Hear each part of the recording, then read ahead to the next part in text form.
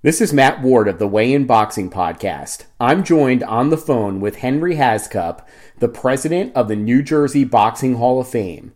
Henry, thank you very much for joining me this evening. Well, I thank you for having me on. It's a real honor. I know we did this once before, just for an interview and everything like that, and it came out really good. And I'm anxious to see what happens this time. Awesome. Sure it's going to be as good, if not better. Yep, always a pleasure to have you on the show, Henry. Okay. First off, Henry, please tell my listeners how long you have been involved with the New Jersey Boxing Hall of Fame. Well, I've been involved since, I guess, the late 70s. I became their historian and then their secretary, and then for the last 32 years I've been their president. So it's been quite a run. Every year it's a little different. Every year everybody says, oh, it looks like you can roll out of bed and put this together. I said, that's not the way it is. every year, I get stressed out because of the seating. Seating is the hardest because, people will call up even now, well, put me up front somewhere, it's almost impossible to do certain things like this. The honorees come first. It's their night, and, we try to make it as enjoyable and memorable as possible for them, so. Right. It's quite a trip every year. Same thing. Do you have a particularly memorable induction ceremony over the years? Well, there's quite a few. I mean, Mike Tyson came a couple of years ago, and I think 2 years after that, De La Hoya came. We had, the ones I like is some of the old-timers that, people have forgotten, and they're up there and accepting their award, and they're shaking, and they're sweating, and they're almost in tears, and their families, in front of the podium, taking all kind of pictures, and they're so proud to be up there in front of, let's say, their grandkids. They never even knew half of the stuff that these guys did, and it makes them so happy. One guy called me up a couple of years ago and says, that was the greatest day of my life. Wow. I was up there, and my whole family was looking at me. I was special for that one night, and that's the stuff that I like. You get these big names and everything like this. It's great. It's great having Mike Tyson and De La Hoya and Bernard Hopkins and Ray Mercer coming down to these events, and it makes it enjoyable. But what really makes me happy is, like I said, the old timers. That people have forgotten about, and they're up there for that one last moment in the sunlight, and they enjoy it, and when they enjoy it, I enjoy it. Yeah, that's very well said, Henry. I've seen a lot of old-timers get inducted into the New Jersey Boxing Hall of Fame, and it's really amazing to be in the room and see these guys get brought back to the forefront of boxing for one more time, and hear the roar of the crowd. It's really an amazing thing. Yeah. So sometimes the crowd gets a little too noisy, and I always got a thing I go shh. Yep. Everybody, kind of shuts up. But the thing is, Nino Del Borno, he called me up the one day, and I told him, with the crowd, he says, you know what that means, Henry? Everybody's having a good time. Yeah, that's a good point. I never thought about it that way, but I guess you're right. But I just think they should hold it down just a little bit, because the person's up there for that one moment, and I think their family wants to hear them speak. But it's hard to control that. It's just hard. Yeah, definitely. So the New Jersey Boxing Hall of Fame has its annual dinner and induction ceremony this Thursday, November 9th, at the Venetian in Garfield, New Jersey. Please tell us about this year's class of inductees. Well, we got quite a few eye poppers. Like Marlon Starlin. He was welterweight champion of the world in the WBA and the WBC. We got Adrian Stone, who was a champion in the IBO. And, we have guys like Johnny Molinar, who was a multi-time amateur champion. And, we have Joey I, who was a world-renowned cut man, who named after him. Oh, yeah. Anthony Ham, that trained at least 14 world champions. You got Greg Everett, who fought guys like Frank Tate and James Toney.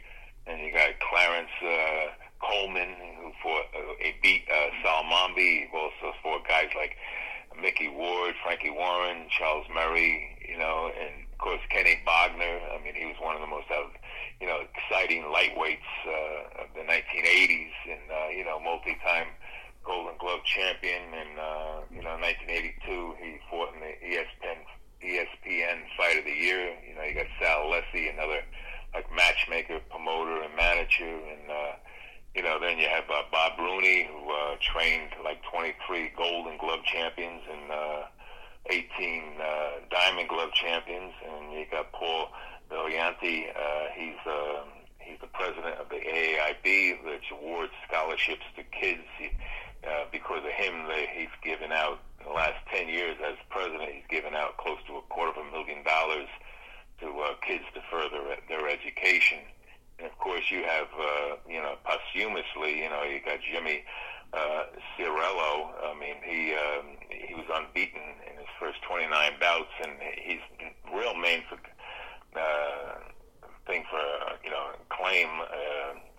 fame rather, is that in the sparring match he actually floored Rocky Marciano.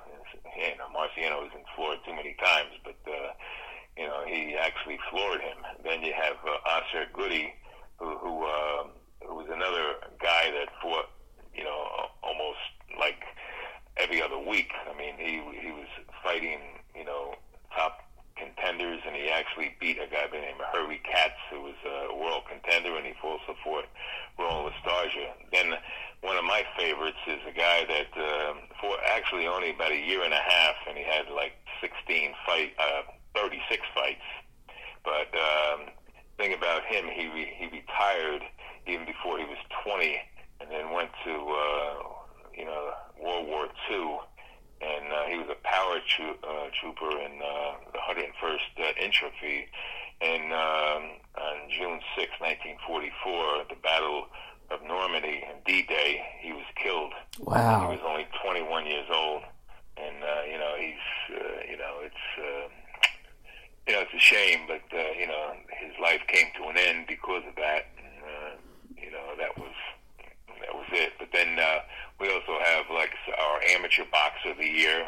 He's a 5-time Golden Glove champion, 3-time Diamond Glove champion, and of course back in the spring of this year he won the National Golden Glove title. His name is Adam Ali. Then you got Manny Chance, who is our JO boxer of the year. He's won national titles, and he's rated number 1 in his weight and age group. He's only like 11 years old. Then he's our junior Olympic boxer of the year. And then we got Derek Webster, who's our pro boxer of the year, who was 24-1 with I believe he had 13 knockouts, and then you have Andy Mustachio, who's one of the foremost officials, boxing referees in the amateur ranks. AIBA gave him an award back in 2012 as the top official in the Olympic trials. He's a terrific guy. And then we have Mike Rizzo, who's our amateur coach of the year, who's trained several, let's say 3 regional champions, a JO national champion, a Silver Glove national champion. And he's in spare time, he's one of our officials, when he's not coaching.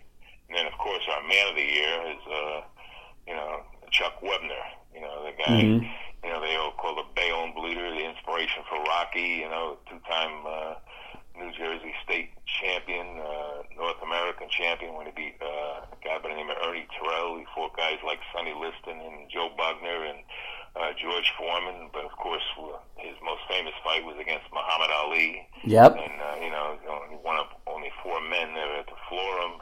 And I always say he's the only man to box Muhammad Ali and wrestle Andre the Giant. But, he's quite a character. He's not in the best of shape right now. He's going through a little health problem. Hopefully he overcomes that. But he's going to be there Thursday night, and half of Bayonne's going to be there with him. Very cool. That's a very impressive list of individuals from really every area of the sport of boxing. Yeah, we try to do that because certain people, let's say trainers or cutmen or managers or sometimes they're forgotten, like Paul Viglianti. I mean, nobody even knew him in the boxing circles, but the AAIB they knew, and the AAIB gives out all these scholarships and all this money to these college kids or high school seniors to go to college, and he made so many dreams come true that I said, man, he deserves to be mentioned, and man, we should put him into the Hall of Fame because of that. He's done it in the last 10 years, so it's amazing. Yeah, amazing man and an amazing organization. It's very well-deserved honor. Yeah, Steve Acunto actually started it with a guy by the name of Rocky Marciano. Yep. And just before he died, and Steve Acunto's still around, and he's going to be 101 this month. Amazing, yeah. we have board meetings, and he sits there, and I'm saying, my God, I'm sitting next to a guy that was born, over 100 years ago. It's just amazing, But that's him, Yep, very cool, very cool. So some of my listeners may not be familiar with the way in which the New Jersey Boxing Hall of Fame selects its inductees and honorees. Can you please tell us more about what this process looks like? Okay, I usually, every year I ask for nominees, and we have a criteria, if you're out of state, let's say like Marlon Starling or something like this, you had to fight so many times, let's say in New Jersey to qualify. Same with managing and trainers, but you have to be from one of the surrounding states, meaning, New York, Philadelphia, Connecticut, close state, and, you could put your name up, but there's a whole criteria, and people give me names and everything, and I always say, well, give me the name and, give me all the information you have on them. And they give me the name, and that's it. That's it. And years ago it was a lot harder because BoxRec wasn't even around, and right. So we had I did a lot of research. I'm an editor on BoxRec now too, so but, I did a lot of research in microfilms and everything like this. All the Jersey fighters, like I got maybe almost. Well, I can't even tell you how many fights I got on New Jersey, but but I would consume records of each guy. They fought in the teens, the 20s, the 30s, the 40s, and 50s. None of these records were ever in record books. You could buy the Ring record book or something like this, and you're going to find all the champions there and all the current fighters. But guys that fought in the 20s and 30s and early 40s, even after that, none of their records were in there unless you were a big-time fighter. So I would have to, go through, the records and everything like this and, compile it for a committee, So people nominate these guys, and I try to put them in alphabetical order, and I say, okay, this guy qualifies, this guy qualifies. Well, this guy really don't qualify because he doesn't meet the criteria. Then at the end, we have maybe between 20 and 40 names every year. And then I have a committee, and they're mostly from, let's say, the commission, like Larry Hazard. We have several boxing judges that are on the committee itself, and they look over all the material, and then one day, in March, we come together, and I hold a meeting with the committee, and I go over every name. Everybody has a little bio, and I go over every name, and I go over what they have accomplished. And then if anybody wants to say a few words about that person, they get up and do the same thing. I try to keep it on the positive side. We don't need any, this guy was a bum. This guy did this, this guy did that.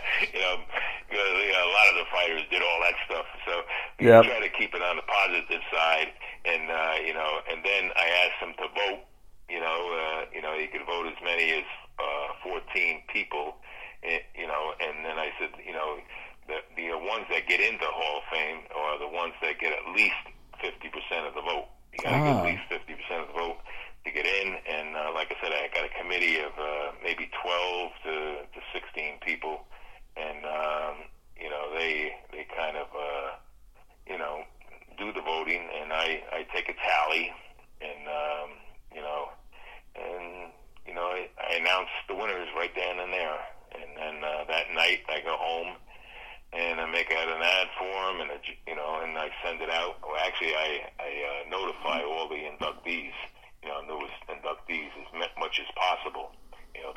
That same night, tell them they were inducted into the Hall of Fame and blah blah blah. What I need from them is a bio and a picture.